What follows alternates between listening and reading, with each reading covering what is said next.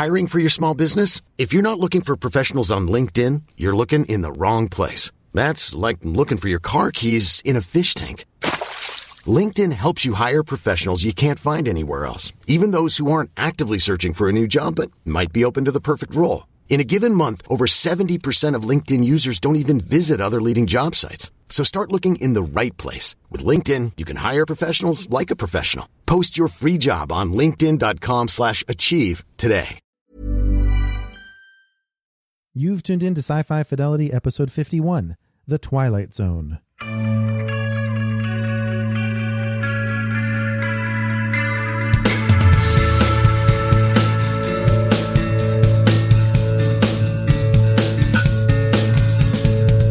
Well, welcome back, everybody. It's Mike and Dave with you again, and we're here with a follow-up to our discussion last week, of course, the genre anthology series. Had to talk about The Twilight Zone, and it's getting a lot of buzz, Dave, considering it's on CBS All Access. I'm wondering if this is actually working out pretty well for that subscription service in conjunction with Star Trek Discovery. You know, I'm really torn about the whole concept of CBS All Access. I understand they've got to make money, and now to get subscribers on board, they've got two pretty major series to entice you. Right. And this one was released kind of interestingly. The first episode came out on YouTube and other digital platforms for free before, or actually it was on the same day that it released on CBS All Access. I guess to entice people to at least sign up for the 30-day trial to get the first and second episodes, which both released on April 1st. And then the April 11th episode would come later for those who were enticed by those first two. Now we're going to talk about the first two, which happened to be my favorite of the four that were released to press for advanced screening. And so I am happy to say that the two we're going to be talking about are good. The third one, not so much. I actually had to review that one for Den of Geek. We'll talk about that a little bit in the spoiler zone, but I want to mention up front, Dave, that we're going to be talking about The Comedian. I think there's some disagreement as to which one is episode 1 and which one is episode 2. We're going to be talking about The Comedian outside of the spoiler zone since it was released on YouTube. And then the other episode, Nightmare at 30,000 Feet, will be in the spoiler zone, as will our commentary, very brief, on the episode that just aired a few days ago, Replay. All right, well, at least they didn't do what the History Channel did to me when I was covering Vikings in I think, season 5, where they put the wrong screener up. And yeah. I had actually posted a review for what turned out to be the season finale when there were actually still 2 episodes to go. I don't know if you recall, I had to get you to pull it down. Yeah, that happened to me with Counterpart once, where they said that the air date was a week before it actually was on the press site. But yeah, that's the pitfalls. I do think that because The Comedian did come out in early release, I'm going to call that episode 1 and Nightmare at 30,000 Feet as episode 2. But you may see it reversed in other platforms, in fact, including Den of Geek, I believe. But I liked these two, David. Did you enjoy the ones that we saw? Did it give you hope that we were going to have some other good ones in the future to enjoy? Well, you know, it's funny because if you recall when we were talking, and I was a little bit concerned that these were just rehashes of Rod Serling era Twilight Zone episodes. And you reminded me that, well, Jordan Peele is trying to present an homage to the original Twilight Zone. And I really understand this from Wayne's perspective, as he's told me about trying to get his sons, who are teenagers, to watch the original Star Trek. And they look at the black and white first season. They look at the cheesy settings, the stilted acting, and Dad, are you serious? Yeah. So I understand wanting to redo and revisit these outstanding episodes for a contemporary audience. And of course, the Twilight Zone remake did do a remake of Nightmare at 20,000 Feet. So, you know, that is something that has a precedent. But to talk about the Twilight Zone, of course, we have to remind what Dave mentioned in our last podcast, that Twilight Zone practically invented the anthology series on TV. Although Tales of Tomorrow and science fiction theater did predate the Twilight Zone, but Twilight Zone really put it into the popular limelight.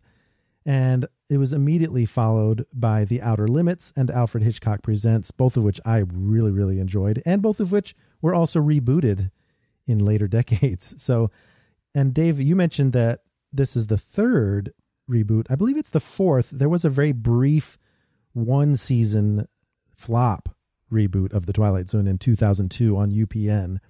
But of course, many of us, I was in high school when the 85 to 89 Twilight Zone reboot was on there. So this is technically the fourth time that The Twilight Zone has been on the air. And so Jordan Peele has brought a certain sensibility. I think he's going a little bit more for topicality rather than universality. Would that be fair to say? Well, it would be fair to say. I just wonder whether or not it's the right choice to make at this point. Yeah, I agree, especially with Replay, the third episode. But let's go ahead and dive in to the comedian. This one is outside of the spoiler zone, so I encourage you to watch it on YouTube if you haven't already. But otherwise, we're going to treat the comedian as outside the spoiler zone because it's available to everyone, even non-subscribers to CBS All Access. This one was written by Alex Rubens, who was one of the writers on Key and Peele, where Jordan Peele got his start. And it actually does have very much a flavor of the Twilight Zone original, and I think it really set the tone for what this series might be. And I was actually quite pleased, especially since it starred one of my favorite stand-up comedians and actors from Portlandia, Kumail Nanjiani, who played Samir Wassan in this one, the political comedian. Oh, okay. He was familiar. I didn't watch very many episodes of Portlandia, but he certainly was familiar to me. Yeah, he popped in every now and then. So did a lot of people. But, this character, Samir Wassan, is a political comedian, and he's got this tired joke about the Second Amendment that doesn't seem to really fly with his audience. He doesn't really like observational humor, though. He wants his comedy to make a difference. So as he's discussing with Dee Dee, who seems to be the star attraction at this comedy club, he's at the bar and happens to run into a famous comedian, J.C. Wheeler, played by Tracy Morgan, who I guess in this case we're supposed to take him as the devil in disguise, making a deal with the devil type of thing. Oh, yeah. And he was perfect. And was he in a car accident? There was something... Tracy Morgan? Health related several years ago, I thought. I think you're right. And I'm glad to see him in a really great role that showcases his comedic delivery and his ability to be quite serious and evil and a little bit macabre. And he's vaping there, looking very smoky and devilish. But he tells Samir that he's got to make his comedy personal. But once you connect with the audience, it belongs to them and it's gone forever. And I guess I got a sense of where they were headed with this, but it certainly didn't ruin it. I really thought that the Twilight Zone nature of that premise was solid. Well, like you said, I had a sense that I've been here before, but I really like the way things played out. And obviously we'll talk about that. Right. And it starts out subtly. And I like how they introduce story elements very slowly and not holding your hand through the narrative. Because once he makes a joke about his dog, he appears to get some audience response. But then when he goes home, his dog isn't there. And his girlfriend, Rena, doesn't even seem to recall having a dog. And so you're saying, oh, and I think the beauty of the Twilight Zone is that not only does it have its twist endings, but there are plenty of episodes where the audience knows what's going on long before the people in the episode do. Exactly. And that's the beauty of the way this episode unfolds, that it takes him a few times before he really understands what's going on. Right. And it creates a logical path for him to follow in terms of rationalizing it to himself, because he takes his girlfriend's nephew, Devin, to the comedy club. God knows why. It's not important. But he does make some jokes about him too, because he realized that the audience responded to it, not necessarily because he thinks it's dangerous at all. But Devin disappears too as soon as he makes a personal joke with the audience. And suddenly his girlfriend Rena doesn't even know who Devin is. And in fact, is kind of offended that he would mention a son for her sister who apparently can't have children.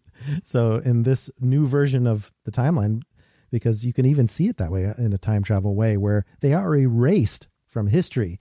And that's actually the argument he makes to himself. Well, I didn't kill him.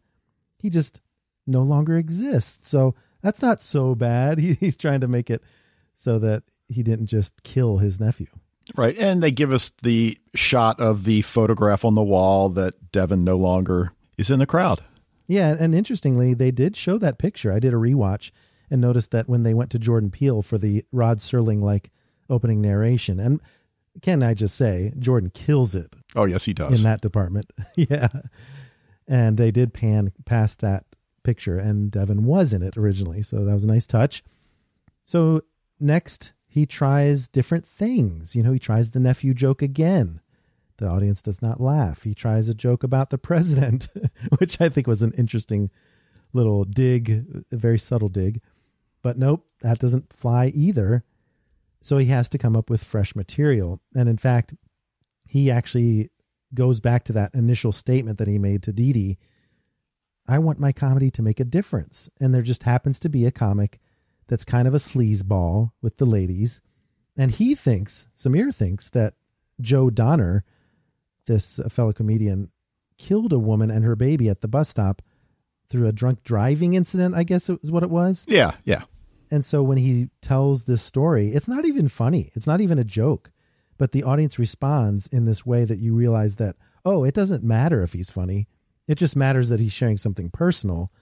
And so when he talks about Joe Donner, the bus stop that was damaged in the car accident that killed this woman and her child, has now been repaired. And Samir actually starts to feel better about this mystical thing, this Twilight Zone thing that's happening to him. Yeah, and I love what comes next. He realizes the power that he now has. So what do you do when you have that power? Make a list. Make a list. Yeah, he kind of had a visual organizer, which I thought was a nice way to do it.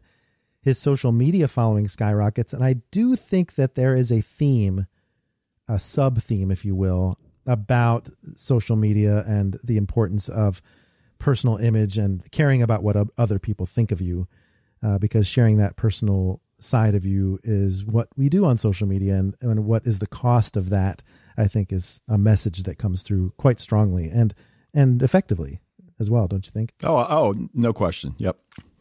And so, okay, you took care of Joe Donner. He was a sleazeball. How about taking care of a bully that murdered his fiancée that he recalls from his younger days, or Coach Keller, who molested children? He remembers that story from when he was in school himself and what a creep that guy was. And it works. It's doing great. And I think he was on the right track. You know, the Twilight Zone never works out that way where they stay on the right track. But, you know, he had a pretty hefty list that could have lasted him quite a long time if he had parsed them out one at a time. Right. But you know what I really love is that even though he figures out what's going on, he understands his power, he still begins each set with the gun control, the Second Amendment shtick. But what's funny about that, and I agree that that's a good touch, but he doesn't try. Like, he literally will start the routine with, so the Second Amendment starts with a well-regulated, and then stops. Right. He knows it's going to bomb. Yeah. He just wants to test the waters, I think. But I also like that he tests something. He saw a guy on the bus with a bunch of swastika tattoos. He tries to say, oh, I saw this guy on the bus. He was a neo-Nazi, so that was interesting. And the audience does not respond because it's not personal, right? Right. But having said that, I do think it's interesting that later on in the episode, he's able to discuss with some hecklers out there, some hedge fund guys who are giving him trouble about the Second Amendment joke that he tries yet again, that, you know, what's your name out there? He tries to do some crowd work, and it does work that time. Do you think that it was enough that he asked their name and engaged them in conversation that allowed him to use them in his comedy, rather than the neo-Nazi on the bus that he didn't engage in conversation, so it wasn't personal? Well, yeah, absolutely. And the fact that they are hedge fund guys, I mean, we all like hedge fund guys when they make us money personally, but they are easy targets. Yeah. And that was great because it just shifts history around. And I like that from the time travel perspective, where the hedge fund guys, there's 3 of them. He only makes fun of 2 of them. So the third one is suddenly sitting there with a girl, like a date. So he's still there. But that's what's so interesting about the dark turn it takes, because it always has to take a dark turn in the Twilight Zone, where he starts off accidentally. It's not really accidentally. He starts talking about David, played by Ryan Robbins, who at first were wondering, why is he in the apartment with Samir and Reena? But apparently David is Reena's mentor. She's a lawyer, and he got her where she is. But they don't say that up front until Samir uses him in his comedy and he disappears. Do you think that kind of increased the effectiveness of the shock that occurs later? Well, I do and I don't, because even in those early scenes, you get a sense that this is a guy that's got a crush on this girl who's a bit younger than he is. But as you say, once we find it out at the end, the whole aha factor, I think, works really well. Right. And it's funny that, he's clearly waiting in the wings until Samir screws up so that he can sweep in and pick up the pieces. But yeah, he makes a joke about her mentor, and suddenly she's not a lawyer anymore. She's a waitress. Sorry, I got to go on my shift. I can't catch your set, even though you're this wildly successful comedian now. And even breaks up with him because apparently they didn't have some very important trip to Paris that they used to repair their relationship, because they couldn't afford that trip to Paris with her being a waitress. So I just thought that was a really cool effect. I'm surprised it didn't happen drastically with anything else other than that, but it was effective because of the fact that we weren't expecting something to change other than someone just vanishing from history. So very cool idea. And that's when things go off the rails. J.C. Wheeler even shows up again to tell Samir to weaponize what he's done. And because the comedy club owner has now decided that Dee Dee and Samir are his top guns, and there's somebody out in the audience one night to recruit for the Gower Hour, which I assume is something like Saturday Night Live or something like that. That's what I thought, yeah. All Samir has to do, and you can see his hesitation, is Dee Dee does her set, and as he takes over the mic, says, "Keep it going for Dee Dee, everybody." And of course, just that is enough to erase Dee Dee from existence. And, I think that probably the second episode we're going to talk about took this dark turn too far, whereas this one I think went just far enough, because Reena shows up, found his notebook, realizes that it's just him being superior to others and taking others down. He's not actually funny, and challenges him to use her. But instead, he starts talking about himself, about someone who brought no joy to the world, just needed validation, just wanted a bunch of selfies from strangers, even though it was completely meaningless. Thought that was a very insightful way to put it, just before he says, "Thank you, ladies and gentlemen. I have been Samir Wassan." And the mic drops. And what a great image that is, because, the mic dropping has multiple meanings there, Well, it really reminds me of a Frederick Brown short story called Rebound, which you probably don't know, and I'll let you guys out there look it up for yourselves. But it's about a guy that understands that people do what he says. And you mentioned Frederick Brown in our last podcast. Oh, we were did? doing anthology series, because he was one of the writers for. Oh, you're right. That's right. For one of those shows. I don't remember which one, but. Yeah, so lots of twist endings, and in fact, I just like that the mic drop means he was going out with a bang, but also going out altogether. Yeah. So, and did you notice that the back wall of the comedy club had a bunch of faces that looked kind of warped, and they zoomed in on his face? Do you think that wall was all the people that made that deal? All the different comedians? I got to be honest, I didn't notice that. I'm anxious to now go back and look at it again. Yeah, I thought that was a nice little ending as we go to Jordan Peele again. And great first episode. I really had high hopes for the series based on that. Now we're going to go into the spoiler zone next as we talk about Nightmare at 30,000 Feet. Some people may have already caught this episode, but it's in the spoiler zone because it's only on CBS All Access. And we're going to talk about some of my misgivings, mild misgivings, about the show when we get back from the break.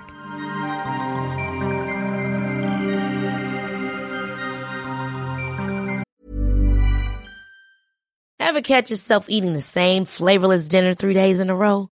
Dreaming of something better? Well, HelloFresh is your guilt-free dream come true, baby. It's me, Keke Palmer. Let's wake up those taste buds with hot, juicy pecan-crusted chicken or garlic butter shrimp scampi. Hello Fresh. Stop dreaming of all the delicious possibilities and dig in at HelloFresh.com. Let's get this dinner party started. Hiring for your small business? If you're not looking for professionals on LinkedIn, you're looking in the wrong place. That's like looking for your car keys in a fish tank.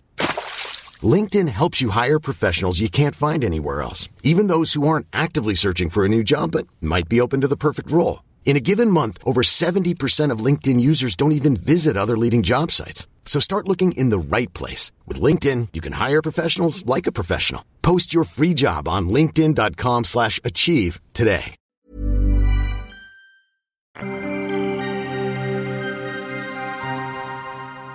You are now entering the spoiler zone. All right, Dave. So Nightmare at 30,000 feet is an homage to the original Nightmare at 20,000 feet, which of course was the episode I mentioned last week where William Shatner saw the creature on the wing and couldn't get anyone to believe him. And I guess I thought they were going to go with that exact same formula the way they did with John Lithgow in the 1990s remake of The Twilight Zone, but they went with a completely different premise, which I think pissed off some critics and was okay with others, such as me. I was perfectly fine with the podcast idea. Exactly, because you're integrating something that is so contemporary, so much a part of people's lives now that it's just such a great narrative device. Right. And it still plays on that same idea, the Cassandra complex, where you just cannot get people to believe you, even though it's just right there for everyone to see or hear, or the proof is in the pudding kind of thing. Now, I think that they also played on the psychological thriller aspect of this because Justin Sanderson, played by Adam Scott of Parks and Rec and Ghosted, he plays this journalist who has had some psychological breaks in his past, and that kind of lends to the idea that he can be in stressful situations and not necessarily be believed when he tries to tell people about it. But on the flip side of that, he's a journalist. And so he has that investigative drive to try and figure out what to do about this and how to prove that this podcast is actually predicting what will happen to Flight 1015. And I think this is similar in the fact that the plane's fate itself is in danger, just like in the original.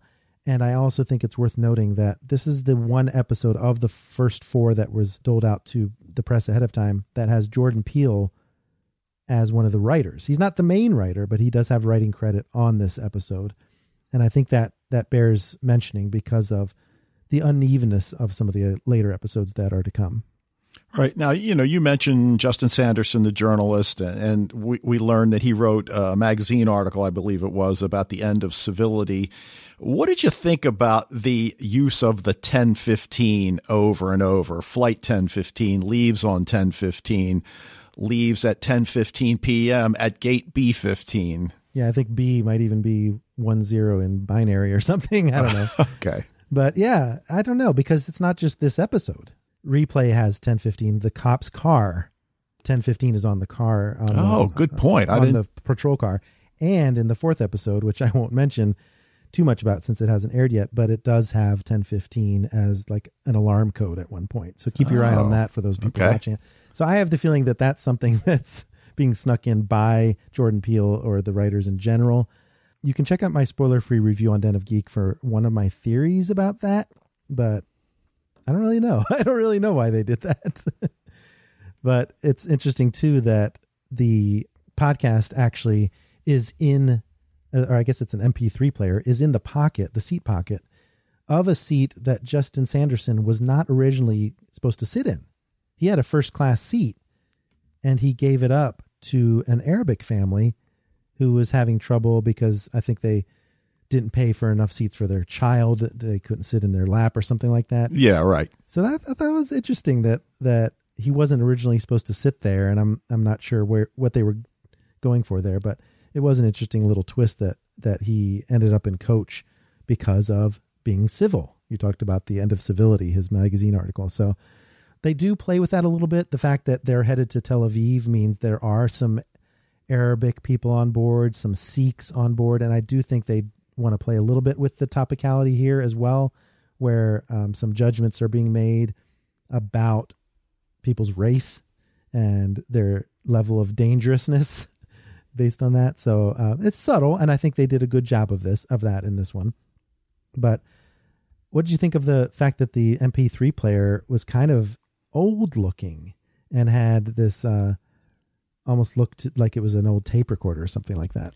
Yeah, I'm not really sure what to make of that. On the one hand, I think they want us to question time. Mm-hmm. When are we? Right. I feel like I'm talking about dark now. But yeah, that's what I liked about it, is the fact that it is old technology. Just like in Replay, the episode that comes third, they have an old camcorder in that one. So I just thought, I don't know, just an interesting touch. I don't know if it means anything. But another touch that I have to mention up front is that right away, any X-Files fan is going to notice that the captain of the flight is Krycek and Nicholas Lee. And there were a couple of different notable Canadian actors in this episode and others based on the fact of it being filmed in Vancouver, I'm sure. Well, and I'm looking at a photo that you brought me back from a convention of Nicholas Lee from Continuum days. Yeah, that's right. That's right. And of course, we know him from Travelers. He's in Travelers too. So I always love seeing him, of course. But the first thing that we notice about this podcast, The Tragic Mystery of Flight 1015, is that it takes Justin a while to figure out that it's talking about his flight. He just picked it up out of curiosity. And it isn't until the podcast mentions that Flight 1015 first had problems when a bird struck the engine at 10:21 p.m. And just then a bird hits the engine and Justin is like, what the heck is going on? And they drop little hints now and then as to what might be happening. I'm sure there are some people that said they saw the ending coming, but I certainly wasn't sure, other than a vague sense of suspicion, when Justin goes to a seat towards the back and Joe, an ex-pilot, confirms that yes, it was a bird that hit the engine. But this Joe guy, he was dismissed from his job under mysterious circumstances, but he also asked for Justin's autograph in the airport. So this weird connection that they have seems to go beyond just the weird self-fulfilling prophecy that this podcast creates. Yeah. Oh, yeah. No question. I mean, and it's one clue after another. And again, I can't help but go back to the title of the magazine article he wrote that dealt with civility, and what must the rest of the passengers be thinking as this nut won't sit down and leave the personnel alone? Yeah, I mean, obviously it's going to cause stress regardless of what Justin thinks about this podcast, but he thinks that he can avoid it somehow. He's even taking notes like a journalist. So when the podcast says that the pilot's last words were "Good night, New York," and that the flight disappeared at 11:15, not only does he now know that they're working on less than an hour now to solve this problem, but he thinks that just telling the pilot, Nicholas Lee, not to say "Good night, New York" is going to be enough to avoid this fate that the podcast is saying lies in store for them. But of course, that exact thing, when he tells Captain Donner not to say "Goodnight, New York," why do you want to say that? Well, because, we're going to crash, so that the plane won't crash. That's when the air marshal puts zip ties on Justin and confines him to his seat to avoid the panic of the crew and that he might be endangering others. So I just think it's interesting, the self-fulfilling prophecy angle of this, especially since the podcast seems to mislead Justin at times, talking about Russian operatives on board. He approaches a Russian guy in the seat that the podcast mentions, and the guy says that he's just a basketball player and not someone in witness protection. And I'm not sure what to believe about that. Good point. I mean, I didn't really think about it at the time, but might be misdirection on his part. Right. So I think the only criticism I might have of this, besides the very end, which I really didn't like, of this episode, is the fact that there was some confusion that was not in a mysterious kind of way. It was just confusing in a confusing manner, which, you don't want that kind of confusion. But obviously Joe realizes that he has an opportunity here. he asks Justin, you know, I'll get this plane landed. Just tell me the code to the cabin. And he suggests 1015, which is a colossally horrible choice for a code on flight 1015. But sure enough, it works. And Joe is able to put everyone to sleep with cabin pressure and temperature controls.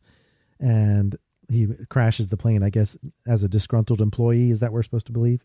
Yeah, sure. Yeah. So definitely an ending that maybe as it got closer, you could see it coming. I do think that it was a little weird that the monitors on the seats allowed people to see into the cockpit just so that we could see Joe do that. Thought that was a little contrived. But, you know, I wish they had just stopped there. Why didn't they just stop with the plane crashing fade to black? You know, on the one hand, I feel as if they're pandering to the audience by giving us the ending that they give us, because I agree with you. You should have stopped at that point. Right. I don't understand why we needed part 2 of the podcast saying that, guess what? Not everyone is dead. All the passengers were found alive on an island in Nova Scotia, except for Justin Sanderson. I mean, I don't know. And plus, it did give us an opportunity to see a stuffed animal floating in the surf that looked exactly like the Beast from William Shatner's episode back in the 60s. Yeah, that was a nice touch. Yeah, so that was fun. But yeah, I thought that took it just a tad too far. And speaking of that, I'm going to wrap up our discussion here with just some general impressions of Replay, which aired a couple days ago on CBS All Access. You can see my review, my full review on Den of Geek, but I was so excited by Replay because it was a time travel episode in which a mom is taking her son to start college. She has a camcorder that when you hit the rewind button, it rewinds time, and she's able to try to avoid pissing off this cop, this racist cop, and tries to be nice to him, tries to take a different route to college. Nothing keeps this cop from doing bad things to them. And I just thought that it wasted an opportunity because it had a great theme where she had to visit her estranged brother, and the estranged brother had to remind her that she has roots. She shouldn't, you know, just because she's gotten this fancy job, she shouldn't forget about where she came from. I thought that was such a better message to that episode instead of the sort of Black Lives Matter theme that this writer went with, because it was very, very heavy-handed. And I'm someone who's totally behind the Black Lives Matter movement, but, you know, I just felt like it was totally too overplayed. Well, and I guess the question becomes, how much social commentary do we want in our art? And I guess I'm of the feeling that at one time it was necessary because people didn't have the outlets that they have now. That said, when I sit down to watch entertainment, I want to be entertained, not spoken to. Well, especially since Jordan Peele has a great ability to do very subtle social commentary and satire in his movies and in the first 2 episodes of The Twilight Zone. So why this one went so deep with it? Because it upstaged its own message, I think. So it could have gone for universality, like I said at the top of the podcast, but it instead went for topicality. And I think that was a mistake. But I have hopes that we'll have good ones to come. The 4th episode was really great. And I think that you're always going to have ones that you don't like. Even the original Twilight Zone had some real duds. Well, and I wouldn't even say I didn't like it. I really liked the device of the camcorder being able to rewind time. Again, not unlike the Travelers episode where the skydiver keeps coming down over and over again and learning something. And it was really fascinating to watch her become more and more frustrated as she tries to bring that police officer onto her side, and it just wasn't going to happen. No matter what she did, his racist tendencies were going to be there. Yeah, I guess I just thought it ended up with caricature. Well, it did, yes. Of a Black Lives Matter movement instead of an actual realistic portrayal, especially when they got to the college and all the students kind of backed them up. It's like, well, that's good, and solidarity is wonderful, but I don't know how realistic it was. And that's a tough thing to say when you're talking about a Twilight Zone episode, but, you know, the twist was the camcorder, and that's what they, I think, should have focused on, plus the importance of family and all that. So great acting job from the lead actress, by the way. But anyway, I think we're going to have lots of good ones to come. I've seen some previews for future episodes of the Twilight Zone reboot, and I think we have some really interesting ones coming down the pike. So hope you guys are enjoying the Twilight Zone and anthology series in general, because there's plenty out there for us to enjoy.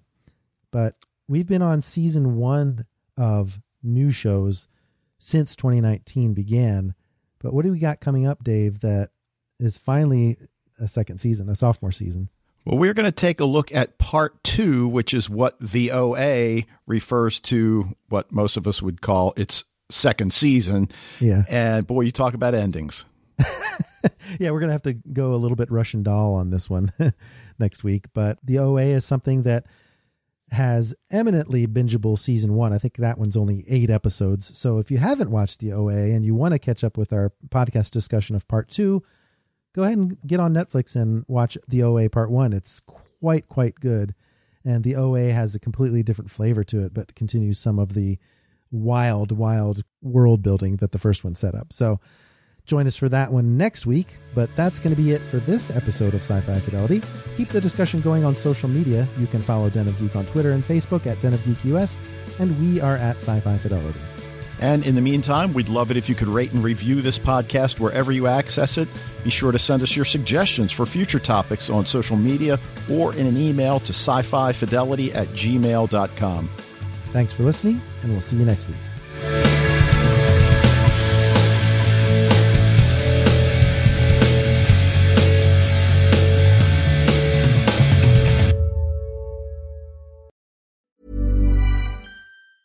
Ever catch yourself eating the same flavorless dinner 3 days in a row? Dreaming of something better? Well, HelloFresh is your guilt-free dream come true, baby. It's me, Keke Palmer. Let's wake up those taste buds with hot, juicy pecan-crusted chicken or garlic butter shrimp scampi. Hello Fresh. Stop dreaming of all the delicious possibilities and dig in at HelloFresh.com. Let's get this dinner party started.